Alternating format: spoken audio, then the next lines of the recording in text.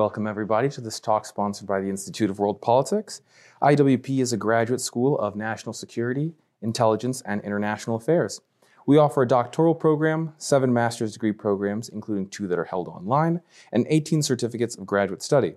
If you are at all interested in learning more about us, feel free to grab a staff member after the event. Additionally, to support the work of IWP, please visit iwp.edu/donate. Today we will be hearing from Dr. Henry Nouwen, who will deliver a lecture entitled Thinking About Ukraine, 4 Options. Dr. Henry R. Nouwen is a professor emeritus of political science and international affairs at George Washington University. He holds a BS degree in economics, politics, and science from the Massachusetts Institute of Technology, and an MA and PhD degrees from the Johns Hopkins University School of Advanced International Studies, or the SICE program. Some of his published works include Conservative Internationalism, Armed Diplomacy under Jefferson, Polk, Truman, and Reagan, The Myth of America's Decline, at Home and Abroad, and Perspectives on International Relations. He has also taught at Williams College from 1971 to 73, and George Washington University from 73 to 2019. From January 1981 to September 1983, he served on President Reagan's National Security Council as a senior staff member for International Economic Affairs and White House Sherpa for the annual G7 economic summits at Ottawa in 1981, Versailles in 1982, Williamsburg in 1983, and a special summit with developing countries at Cancun, Mexico in 1982. Dr. Nouwen also served in 1975 to 77 as Special Assistant to the Undersecretary of Economic Affairs in the Department of State, and from 1963 to 65 as Lieutenant in the 82nd Airborne Division in Fort Bragg, North Carolina. With that, please welcome Dr. Henry Nouwen.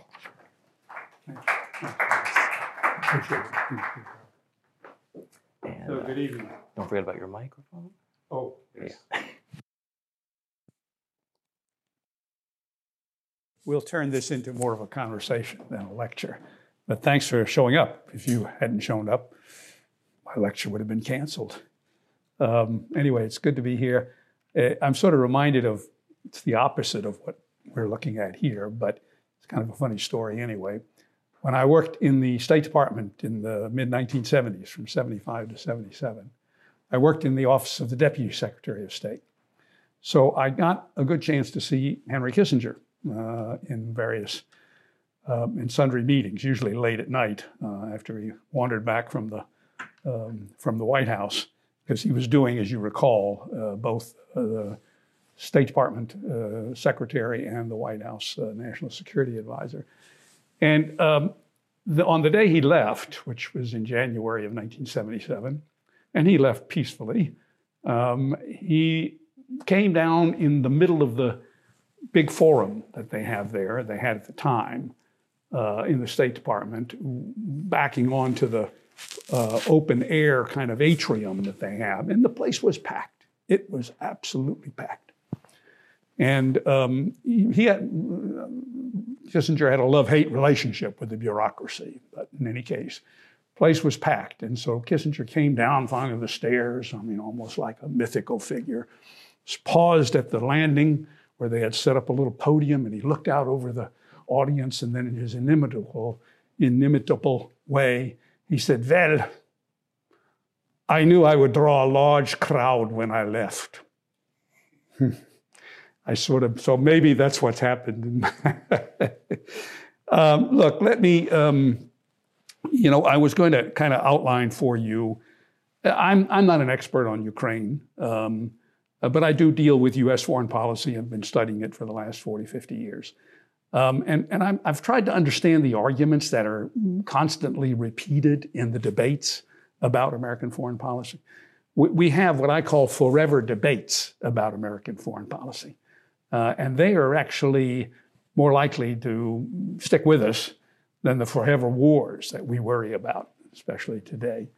And so what I want to do is just give you an idea, give you a sense of sort of 4 ways that people have traditionally thought about American foreign policy and therefore has informed the way we think about Ukraine. And then show you how they actually apply to Ukraine. And maybe in the process stir up your thinking about, well, where do I fall in that spectrum of perspectives? Sometimes I call these perspectives, sometimes I call a school of thoughts. You can call them grand strategies, for America. And by the way, I'm not the only one who does this. There's a lot of other literature out there that revolves around the same sort of, repetitive kind of pattern of debate about American foreign policy. I'm thinking of Walter Russell Mead, for example, and his book on Providence. It has Providence in the title. I can't remember the rest of it. So it's not new, but we tend to forget it. We tend to get so wrapped up in our particular view of these issues, and we have these fierce debates, and we kind of overlook the context in which that debate is taking place. All of these viewpoints, I think, are valid. I think they're all inherently logical. They make sense. We may disagree whether they apply at this point in time or not, but they have a certain power of persuasion in them. And that's why they persist, by the way. That's why they last. So let me quickly show you how we're going to try to do this, and then open it up to your... Oops. Too fast. Okay. These strategies I'm going to contrast in terms of two major dimensions. All right? The first dimension is a horizontal one of what is, and it shows the two major instruments by which you conduct foreign policy. All right? Force, and all that goes with that, and then diplomacy. Discussing and also then maneuvering with power. These are sort of instruments, the principal instruments of foreign policy. So one of the axes reflects the differences there in their preference for the use of that instrument. And the other axis, the vertical axis, suggests what our objective is in grand strategy or in foreign policy. What are we trying to achieve? Are we simply trying to achieve security? That is protection, defense of ourselves in a world that we cannot change, that is not going to change, and we shouldn't worry ourselves about that. We should just pay attention to how we survive in that kind of world. Or do we think that we can actually change that world, make it a little better, move it in the direction of either democratic countries, which we've, by the way, done very dramatically in the last 75 years, or in the direction of global institutions that would, we hope, be democratic. Obviously, we would hope that those international institutions would reflect our own democratic procedures and values. All right, so these four approaches, which we'll call nationalism, realism, conservative internationalism, liberal internationalism, are going to differ in terms of those two dimensions. As we're going to see, nationalism is going to principally emphasize security and force. Realism, security, and diplomacy. Although realism is not going to neglect force, they're just, realism simply is going to argue that you can manage force and you can do it peacefully. And diplomacy is the instrument that you use. Great statesmen like Henry Kissinger. Conservative and liberal internationalism, you've probably heard a lot about liberal internationalism, all right, because it's the belief that we need to structure the world in terms of institutions, eventually global institutions, like the UN and like all of the trade institutions we have, et cetera, and that somehow or other we will tame military power in the international system the way we have tamed it in domestic politics. Well, for the most part. We don't have wars, thank goodness, or at least not very often, domestically. Conservative internationalism is something relatively new, hasn't been structured. I wrote a book about it, which like liberal internationalism believes you can make the world a better place. It believes that the way you do that is largely through regime change, moving countries towards democracy. Why? Because democracies generally live in peace with one another. Not that they don't have quarrels and that there isn't always the chance that they will go to war with one another, but historically, we find that they don't do that very often. They don't even use force in their diplomacy. They don't threaten to use force. And so if you could move the world in the direction of more and more democracies, that sounds self-aggrandizement, right? I mean, it sounds like sort of self-interest, but it might well be a more peaceful world because we have this historical evidence that suggests that that's the case. Now, okay, very quickly, let's look at what the thought pattern is, all right, for each of these, and then how they apply to Ukraine. All right, the nationalist perspective, as I say, focused on security and force. The nationalist perspective says, look, let's just defend ourselves. And let's take advantage of some of the special privileges that we have in our hemisphere. Think about it for a minute. So they want to defend your borders and your sea lanes, and they want to take advantage of the geopolitical blessings that we have. What are those geopolitical blessings? Well, it's the fact that we live in a hemisphere where we're not threatened by another great power. Every other great power in the world is threatened in their own hemisphere by another great power. We're not. We're separated by two oceans. No other great power is separated from other great powers by two oceans.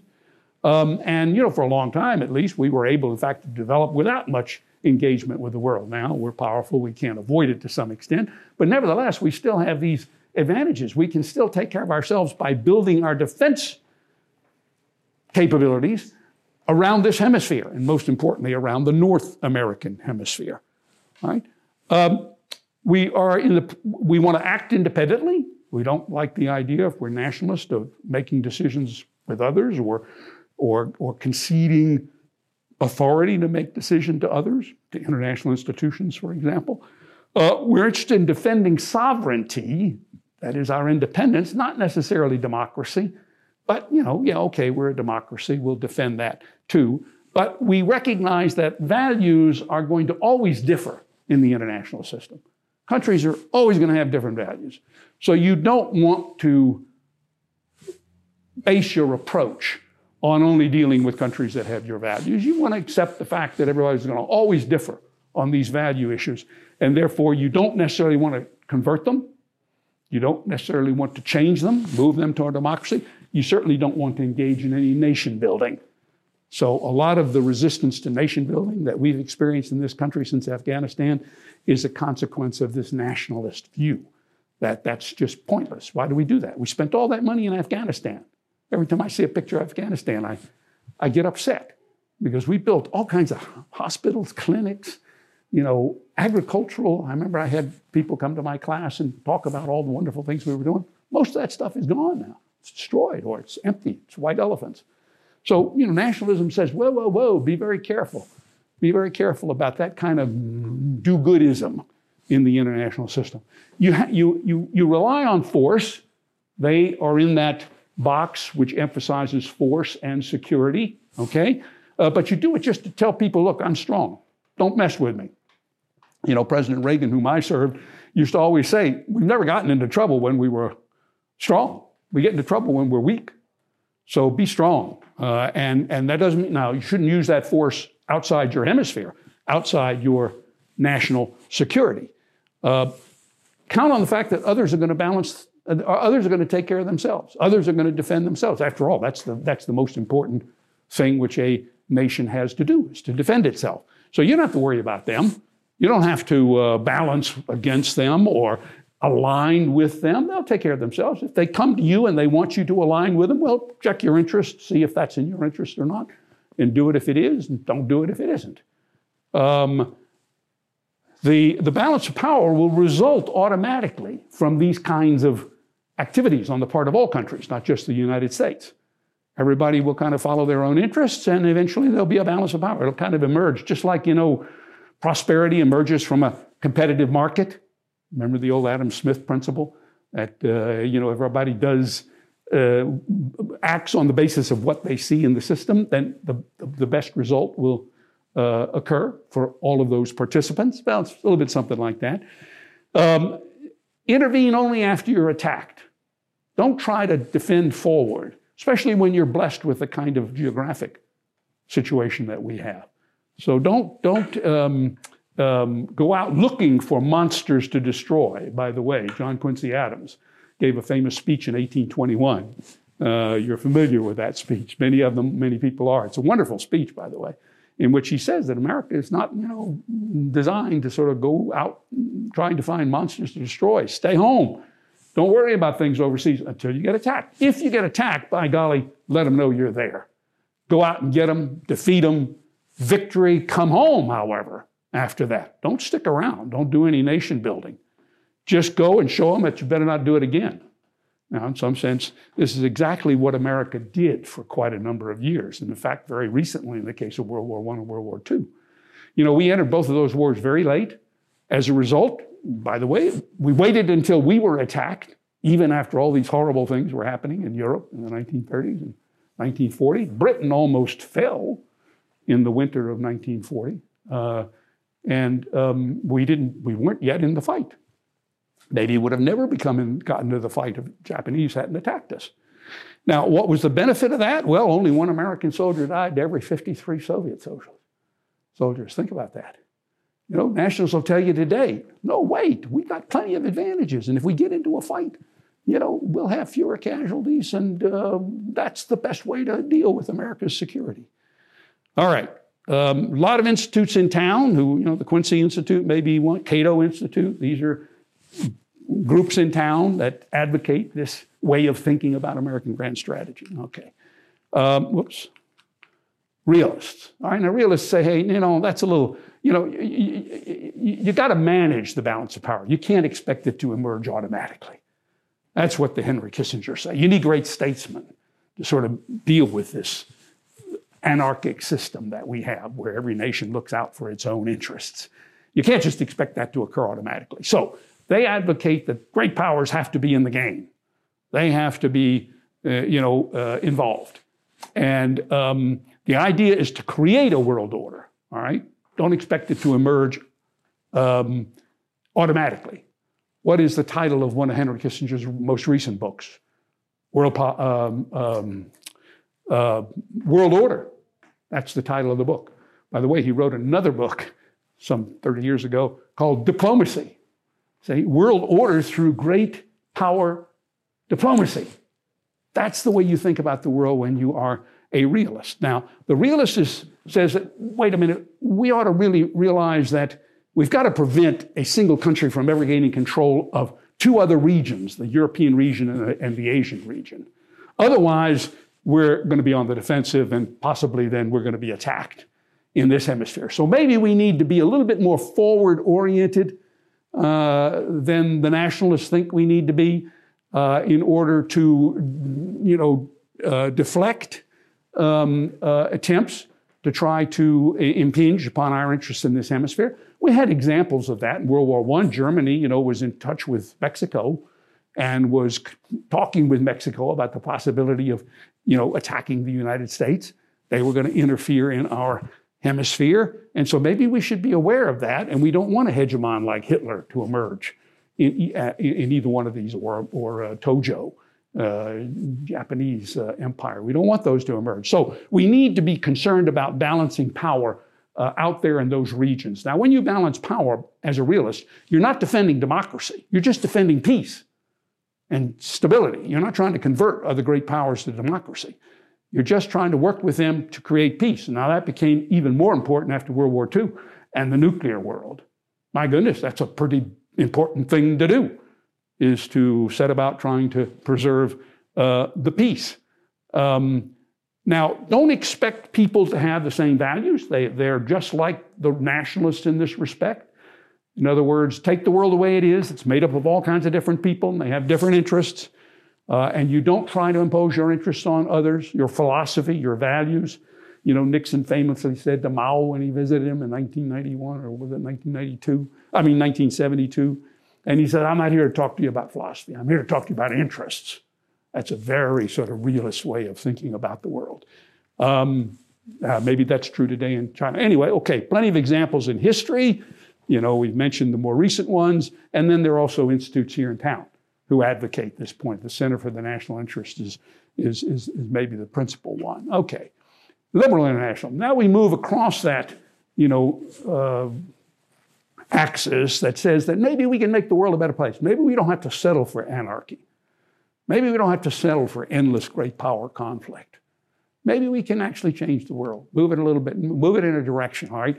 Either a direction that provides, and this is the liberal internationalist position, that provides peaceful means of settling disputes, and somehow or other controls, limits, reduces, and limits, and maybe even eliminates military power and military capabilities. All right, but you work, in other words, at the international level to create institutions that downplay, all right, the use of power. That's, of course, central to both the nationalist and the realist points of view. This one says, no, that's the problem. The problem is the balance of power. And if you can tame that balance of power with institutions and through peaceful means of settling disputes, arbitration, mediation, all the kinds of things that we practice in the UN, et cetera, then maybe you can move more and more people towards a pluralist world in which we settle our disputes peacefully. Now, they differ, and I'll emphasize this again, but they differ from the conservative internationalists. They do not expect everyone to become democratic. They do expect everyone to agree on certain rules. So they believe in a rule-based, you hear that word a lot about American foreign policy, or the contemporary debate. They believe in a rule-based world. All right, so rules meaning you got a certain procedure, set of procedures you have to follow if you have a dispute. Starting with the League of Nations, we've been developing those means for settling disputes peacefully.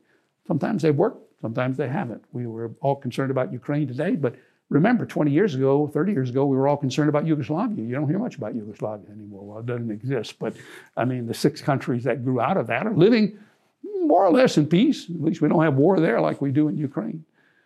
By the way, the European Union is the best example of this kind of understanding of what world politics is all about. They have ended centuries of war among the countries of the European Union, especially Germany and France. All right, how? By building common institutions. Now, democratic institutions. They're not.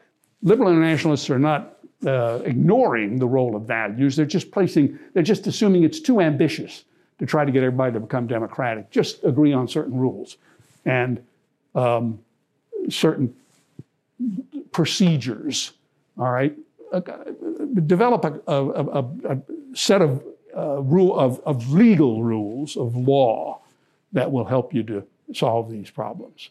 All right, you work with all countries. You don't just work with great powers, and you don't just work with democracies. You work with all countries. You eventually try to minimize the role of military power and maximize the role of diplomacy and interaction. You democratize adversaries by trade. By the way, isn't that exactly what we tried to do with China? Didn't work, maybe. Most people think it didn't work. We're in trouble today, maybe, but what the heck? We thought we could do that. European countries, by the way, succeeded in doing that. They did integrate, countries that were not initially democratic. Spain, Portugal, Turkey, lots of those countries. Well, some of them may not be democratic today. And what do you mean by democratic? I know that's a complicated subject, but we've got measures, and we've got some pretty good measures now that we use to try to determine where countries are. By the way, they show too that we're not always at the top. We're not always the best. But that's good. My judgment's good that we have, some focus on that. All right. You don't arm diplomacy. You don't use military force while you're negotiating.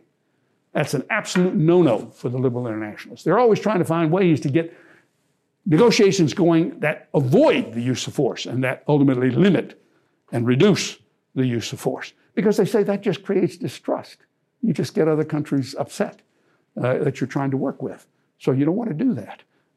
Now, there's a real disadvantage to that, which the conservative internationalists will point out, and that is, what if the other side doesn't take the same attitude towards the negotiations? What if, in other words, they're just negotiating with you to keep you at the table while they're working their will outside negotiations, right? With force. And you're sitting there talking to them, and boom, they're out there doing it. Think of Hitler in the 1930s. That's exactly what he was doing. He was talking to everybody. And he made agreements with, so-called disarmament agreements with countries, and mutual pacts with countries, et cetera. And all the while, he was, of course, preparing for to achieve his objectives outside negotiations.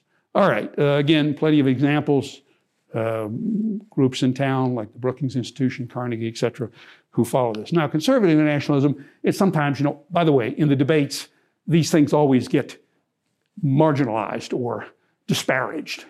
For example, nationalists are called xenophobic and populist and terrible people.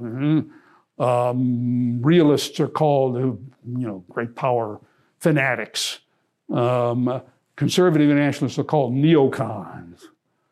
That came out of the whole debate. But interestingly enough, that the logic remains. Whatever you label them, the logic remains. Now, the conservative internationalist says, look, to make a difference. And to move forward in the world, you've got to move countries incrementally, slowly, but nevertheless gradually, towards more open societies, towards more democratic processes and politics. And that's a good thing. Now, not if you try to do it everywhere, all right? But this approach says that because it's more ambitious in terms of trying to move countries towards democracy and therefore join this democratic peace, because that's the case, you want to limit, you want to prioritize the countries that you're working on in order to move things more towards democracy. So this approach requires you to give priority, for example, to places where freedom is already very strong, like in Europe, or stronger than ever in the past in Asia, where we have strong democracies like Japan, South Korea, Taiwan, India, Australia. And so the point there is to protect democracy where it exists, and at the borders, push democracy forward. Now think about it for a minute. We'll come to that in just a second. Where are the flashpoints in contemporary world politics? They're right on the border between freedom and autocracy, are they not? Ukraine is right on that border. Taiwan is right on that border, if you take into account sea lanes and the fact that a lot of the balance of power in Asia is based on seas, whereas in the case of Europe, it's all on land. But that's where the flashpoints are. They're now Ukraine and Taiwan. So the conservative nationalist says, you better focus on that. You better not get led off or distracted and go off and get involved in long wars in Afghanistan or Iraq or wherever. You better make sure that you limit your objectives. All right, we're going to face that problem today, by the way. In fact, we are in the case of Ukraine, because there are other places that people think we need to be involved. All right, but the conservative says, look, you work then with countries that primarily share your regime type. You work primarily with democracies, not with all countries. All right, you arm your diplomacy, and here's where there's a big difference between the conservative and the liberal internationalist. The conservative internationalist says, you've got to stop your adversary, your authoritarian adversary. You have to stop them from gaining their objectives outside negotiations, which means you're going to have to arm your diplomacy. You want to negotiate, you value diplomacy, but you know you're going to have to arm that diplomacy with military might if you're going to stop them so that they get serious inside negotiations. Now, I think the classic example of this was done by the president that I admire, and sometimes I'm a little bit, you can't trust my judgment because I admire him so much, but nevertheless, that's what Ronald Reagan did in the Cold War. He always intended to negotiate. We are now piling up a lot of evidence of his earlier writings, even before he became president, in which he said, there's a way to deal with this. You build up your military to make it clear to the Soviet Union that they can't win outside negotiations. Then they will eventually come to negotiations and they will conclude agreements that are largely in your favor and maybe also to their benefit. Pretty much exactly what happened in the case of the Cold War. All right? But the liberal will say, no. Liberal internationalists will say, don't do that. Don't do that. The minute you start, as Reagan did, the minute you start building up the military, all you do is incite the other guy to build up his military. How the heck does that help anything? Now you got even bigger problems at the negotiating table. Well, I don't know. I haven't been able to completely work out these differences in terms of which I think is stronger and more persuasive. I think they're all ultimately pretty strong. All right. Let me move on now. Let's just quickly go through the Afghanistan. So let's call these now, we'll kind of translate these sort of theoretical terms like nationalism, realism, liberal and conservative internationalism. We'll translate them into something a little more colloquial. We'll call the nationalist position, the stay out position. Stay out. What the heck are we doing in Ukraine? What can possibly be our interest in Ukraine? We got all these problems in this country. We got a border that we can't control. And now we're worried about Ukraine's border. Boy, you're going to hear this more and more as this conflict in Ukraine goes on. It's a traditional position. It's been there for a long, long time. It, of course, has gained some credibility in recent years because of the difficulties that we had in Afghanistan and Iraq. That's prominent in people's minds now. They don't want to get involved in another one of these forever wars. And think about it in a minute. I'll point that out to you. I mean, even the Biden administration, which you would expect to maybe, listen to that point of view, they've been ratcheting up this conflict very, very substantially. I mean, talking about the fact that Putin is eventually going to have to go, that's regime change. Whew. And also talking about the fact that we've got to maintain these military supplies and equipment to Ukraine indefinitely, perhaps. So, the nationalists are saying, whoa, before you start messing around here, before you find some reason to fight and some reason to get involved, you better make sure that you can sustain it. And they would argue, look, we don't have a dog in this fight. We don't have a dog in this fight. Now, it's more complicated than that. They make a good case. They're making a stronger case today than ever before. All right? And we're going to have to, if you're not a nationalist or a stay-outer, you're going to have to make a pretty good argument to convince them. All right? The realist or restrainer, they now call themselves restrainers because they've become a lot more nationalist. The realists have become a lot more nationalist. I don't know if any of you read John Mearsheimer and some of his work on international politics. Probably not. But John Mearsheimer used to be an offensive realist, all right, meaning that the more power you had, the better off you were. And today he's a very, very defensive realist, just enough to sort of keep your own, protect yourself. No more than that. So he's kind of reflects this move by realists to a restraining argument. We just need to restrain ourselves. Don't think we're going to make things any better if we go out there and try to, exploit hegemony.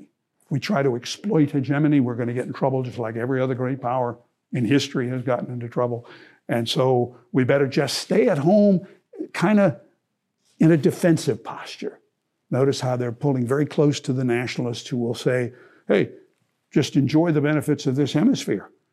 Stay strong with Canada. We have a totally unprotected border with Canada. Can you believe that? Wow. For the most part, also with Mexico. And yeah, there are all kinds of problems in South America and Central America. We know that, but none of them threaten us directly. Now, Cuba is the only incident that I can think of where we have felt that there was a direct threat from our hemisphere, and that was because of another power in Europe intervening in our hemisphere, namely the Soviet Union, in the case of the Cuban Missile Crisis. All right, there are people in town, I'm not going to go through that, we can flash back to it if you want later, people in town who are making this case that we should restrain. We better realize that if we get involved in Ukraine, we're going to have to sustain a very substantial military effort. And we're also going to ratchet up the tensions in Europe. So before we go that route, let's figure out, if that's really the only way. All right, because what Goldgeier and Dalder are suggesting is that we maybe need to think about a long war in Ukraine. That is, it's going to go on for quite a while.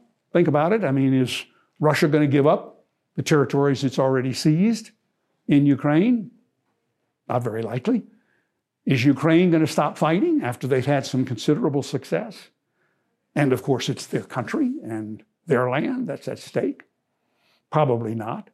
So you're going to have a conflict going here. For now, the realists, the restrainers are saying, well, yeah, but can't we do anything to try to stop this, to try to contain it, all right, to try to deal with it the way great powers have dealt with it forever, namely split the difference.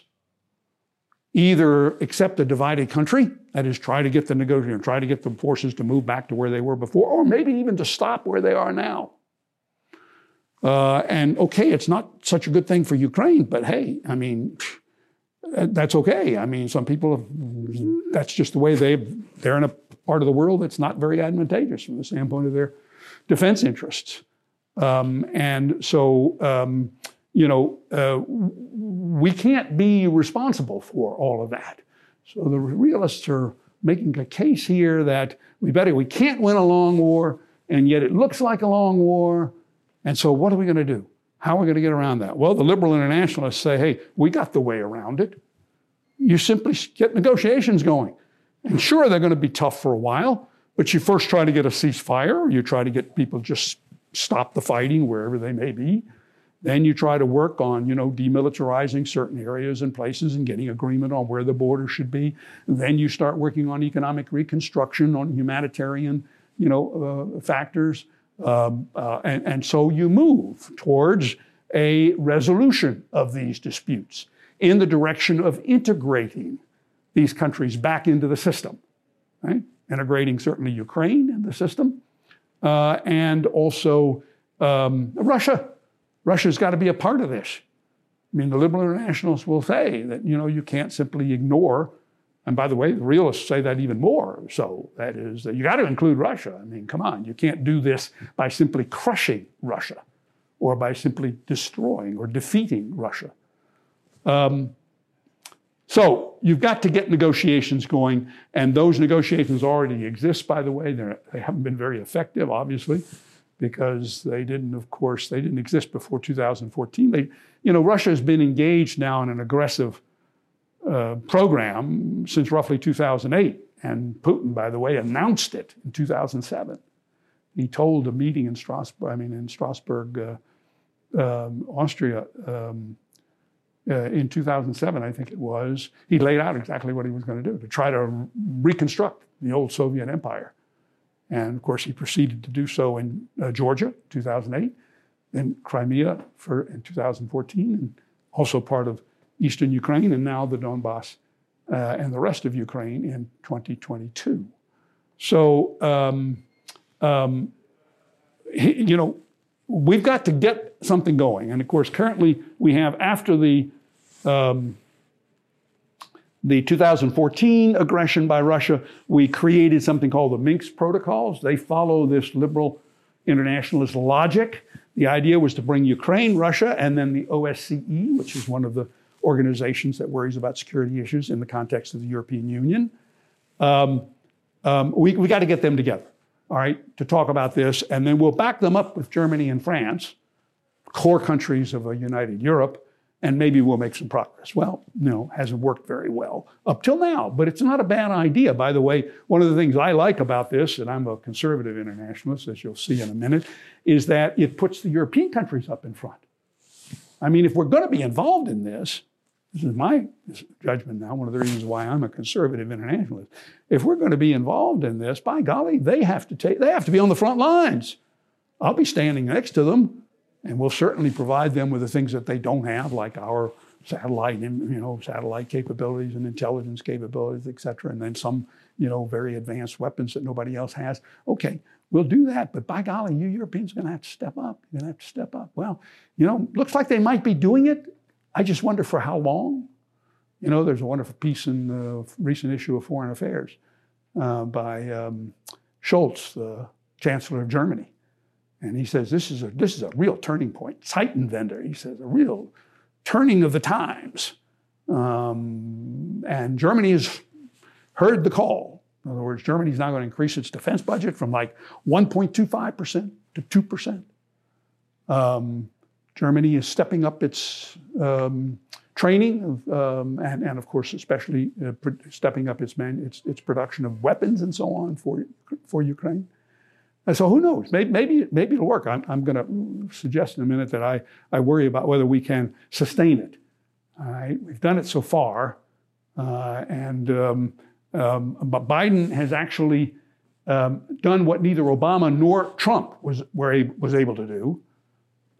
He has used both diplomacy, all right, by rallying the allies, and he's done a pretty good job of that, and supplying weapons. I mean, like crazy now, of course, since the beginning of this 2022 war.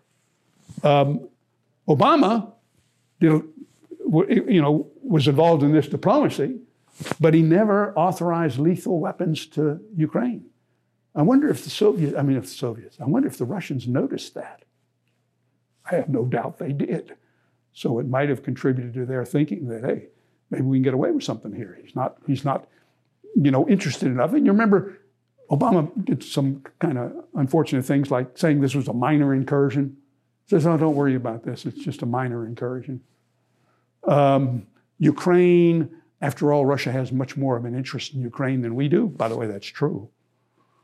But there he was talking like a realist, not like a liberal internationalist. And so, he decided, no, he was not going to give them lethal weapons. Trump came in, gave them lethal weapons, and then, typical Trump style, he disrupted the diplomacy and caused nothing but, sort of headaches in terms of Biden's brought them both together. All right, but now the question is, for how long? It's going to be, I'm thinking of how hard Ronald Reagan had to work to get the Congress and the American people to stay with him on his defense buildup, and then to go into negotiations and find solutions that were in the interests of both the United States and the Soviet Union. He had a campaign going for 6-7 years before he was able to show any real success from that strategy. So how long is Biden willing to do this? Especially with all of these emerging domestic problems. And by the way, potentially a bad economy. You can make a case. I'm not, okay, I'm an optimist, but you can make a case that the economy is going in the wrong direction. And we're not going to be able to afford a significant buildup of military capability. And therefore, we're not going to be able to sustain this this approach. All right, conservative nationalists.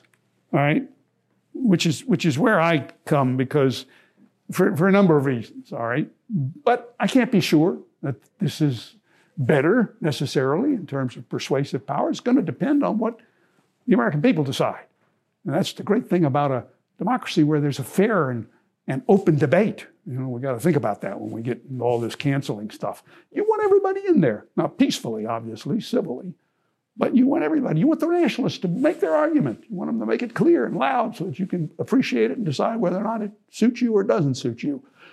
But we need the debate. So I'm not saying my point of view is better. It's better for me, or it's better in terms of my understanding. But for the country, I want the conservative nationalists to be aware of what the alternatives are that are being argued by these other groups. All right. I mean, I think, one of the reasons why I'm a conservative nationalist is because I think we're doing more than just balancing power in the world and more than just trying to preserve peace. And I don't mean to minimize how important that is in a nuclear world.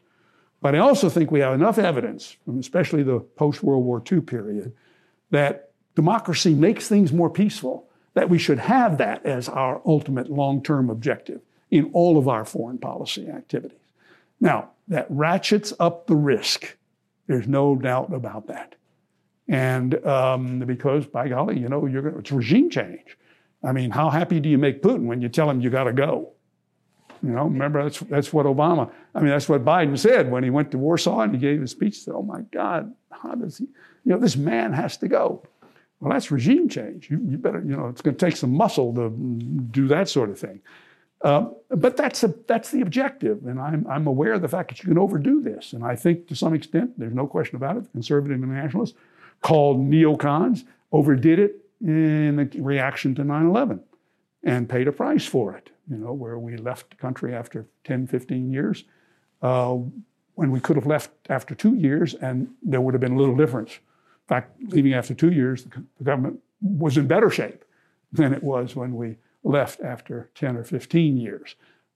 So, I'm aware that there's no mood at the moment for this kind of argument, but I think it's the right one because, look, this approach says we made this enormous progress since 1945, creating a more peaceful world. All you have to do is know a little bit about the history of Europe to realize that, my God, these countries are actually open and friendly to one another.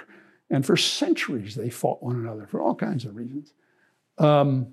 So we need to, for that reason, we need to make sure that Europe whole and free and at peace persists. And that means Ukraine stands right in the center of that kind of objective. Now you got to do something about Ukraine. All right, is Ukraine a democracy? No, it isn't. I mean, one of the things that amazed me is how strong nationalism is, because the country's pulled together, even though it's by no means a democracy. I mean, they've been run by oligarchs for the entire post-war period, and you can't, you can make some cases that they were struggling and moving in a more democratic direction, but not really. But if they were to be weakened, if they were to be undermined, and if this principle of national sovereignty, which of course we've been emphasizing more so than democracy, if this principle of national sovereignty is breached in the case of Ukraine, what next? All right, as I said, Putin's already laid out what he wants to do. And don't forget, on the other side of Ukraine is Moldova, all right, which has Russian troops involved there. On the other side of Ukraine is Belarus, where, the Russians are already heavily involved. Why wouldn't he try it then further? Why wouldn't? I mean, he's been pretty clear about where he was going for the last 20 years. So we have to stop him. We have to stop him because of the interest of preserving freedom and peace in Europe. All right? Now, you can, by the way, in some other work I'm doing at the moment, I'm making the same case for Taiwan in Asia, all right? Because it's also on kind of this fragile border of freedom between authoritarian countries and democratic countries. Now, that means we're going to have to obviously invest a lot. We're going to have a review of our military and defense budget. By the way, I'm not one who simply advocates more and more money, because I saw how some of that money was spent in the early 1980s by the military. It was wasted. Military is a big bureaucracy. They're pretty good at wasting money. But on the other hand, they're the one institution you've got to fund and you have to have. And so are we ready? Are we ready for 2, 5, 4, 5 years of significant military expenditure? People argue we need 3 to 5% above inflation over the next 5 years to get our defense program in place, where we can support what, by the way, we then demand that the allies do.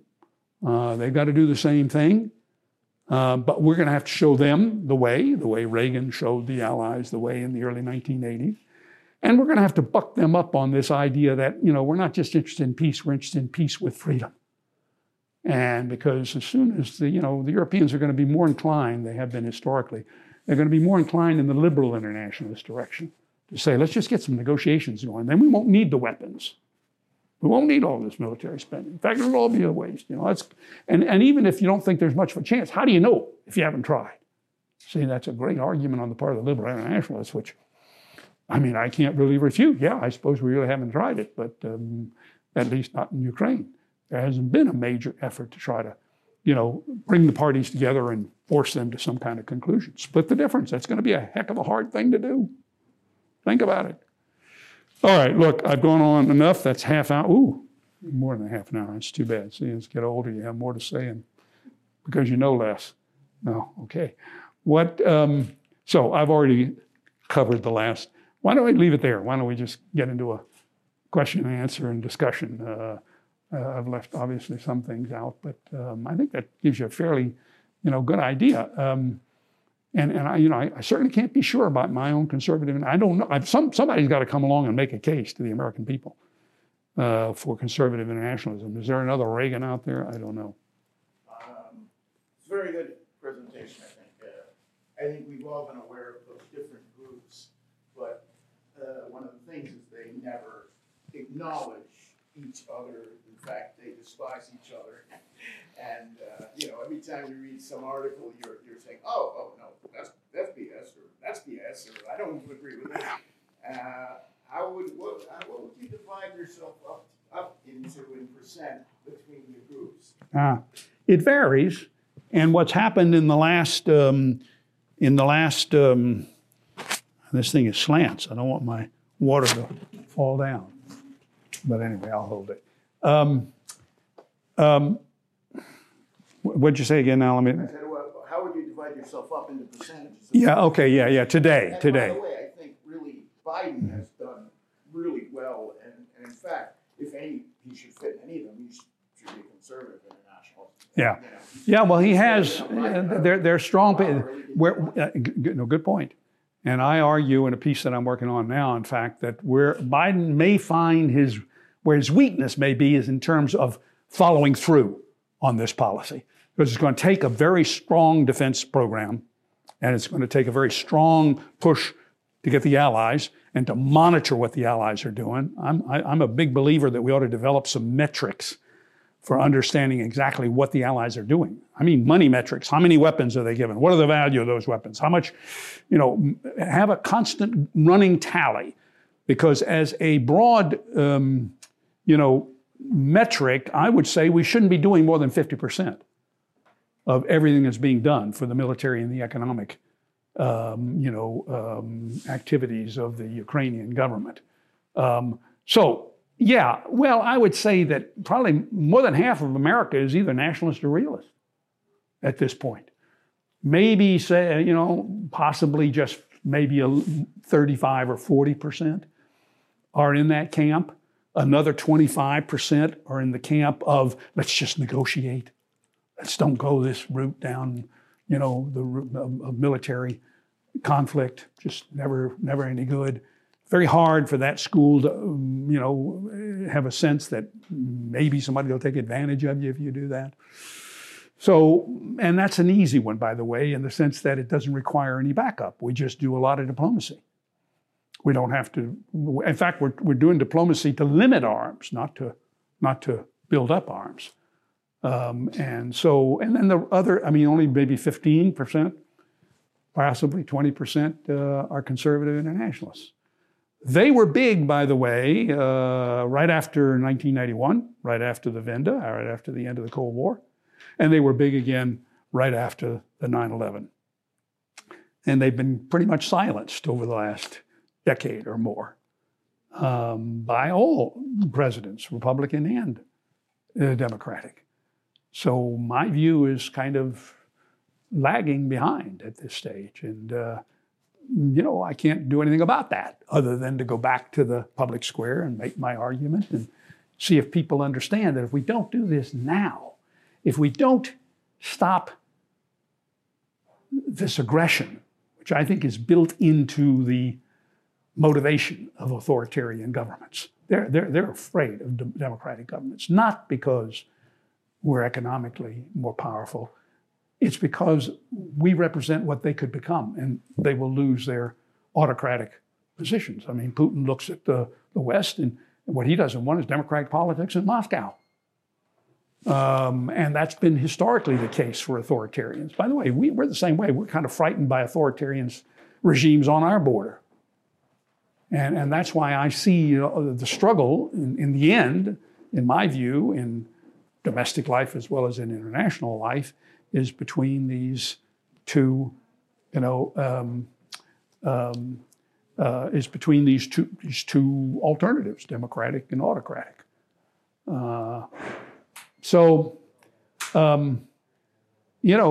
heading into a period, you see, where there isn't a strong consensus to go in this direction, as there was after 9/11, because, boy, we had been pummeled good in the case of 9/11. And nobody opposed us after the end of the Cold War. We were it. So we could spread our wings, and we did. I still think it was the right thing to do. I can't imagine what Europe would be like today if we didn't have the expansion of NATO that we had in the 1990s. Where do you think we'd be today? Or where do you think we'd be today if we didn't have all democracies in Europe? What if we had as many democracies in Europe today as we had in the mid-30s? Well, how much worse our position would be, how much worse our situation would be. So I would try to make these kinds of arguments to say to the American people, yeah, I know, but it's risky. But all of the other approaches, I would argue, will kick the can down the road. The conservative and nationalist approach has the chance of actually making the world better, making Europe better, stabilizing peace and democracy in Europe, and potentially in the very long run, I'm not naive to think that this could happen quickly, you get a stable government that's transparent and open in Ukraine, and potentially in other Eastern European countries. and maybe even a more open, pluralistic system in Russia. I mean, look, there was a real chance for that in the 1990s. Obviously, Yeltsin was not the man to try to bring it about. I wonder if Gorbachev had been able to kind of slide from the Soviet position into the Russian position.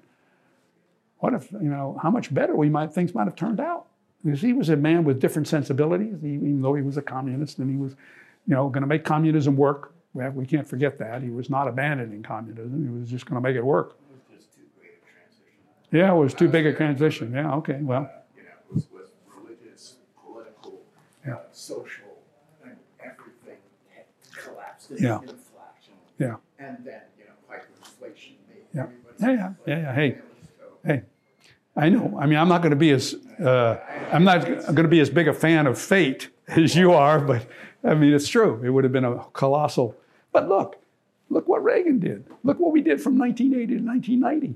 I mean, nobody thought you could end the Cold War, let alone by building up the military and talking about bombing Moscow and all the things that he did for a good reason. In other words, to let the Soviets know that, you better negotiate, because let me tell you, you're not keeping up with this outside the negotiations. Along came SDI, along came the information revolution. A great economy. By the way, we've had a terrific economy for the last 3 decades. And again, we don't make that argument very well in the public square, but we have had an unprecedented, strong, growing, expanding world economy for the last 30 years. We're now, by the way, starting to move in the other direction. In almost every aspect of economic policy, we're moving back towards more nationalism, more deglobalization, more regulation, more government interference in markets, et cetera, all of which is going to be more expensive.